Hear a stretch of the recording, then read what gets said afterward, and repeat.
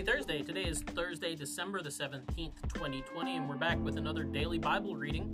And today's daily Bible readings are Psalm 89, 1 through 4, and then 19 through 26, 2 Samuel 6, 1 through 11, and Hebrews 1, 1 through 4, and I'm going to talk about Hebrews, and talk about what the author of Hebrews is talking about, how God is doing something to us in these days. The text makes me think of a song, a chorus sometimes that we sing in the church called Jesus, Name Above All Names.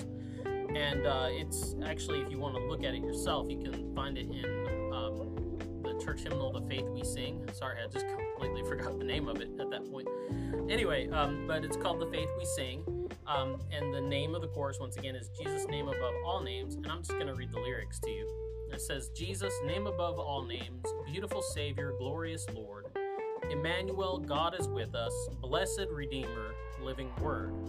And I think it's an appropriate chorus for this time of year, these days, because it points to the nature and character of the one who is coming into the world, the one that we're waiting for and thinking about and focusing on here during the season of Advent.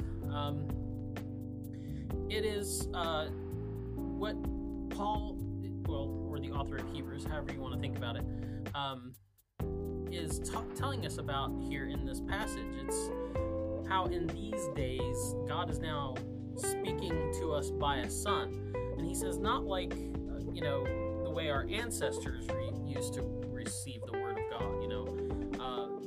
So the one that's coming into the world is not merely a prophet. He's not merely a shepherd. He's not merely a judge. But, like Hebrews tells us, is a son, the very Son of God. And as he goes on to say, the very reflection of God's glory, the exact imprint of God's very being. And through this unique word, he sustains all things. And so we have no need of another prophet. We have no need of another shepherd or a judge or a king, because we have Jesus, whose name is above all names.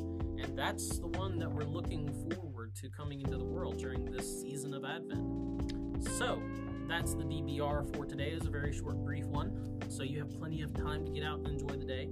But we'll be back tomorrow. Stuart Huggins will be here with you, and he'll have the DBR. Have a good day.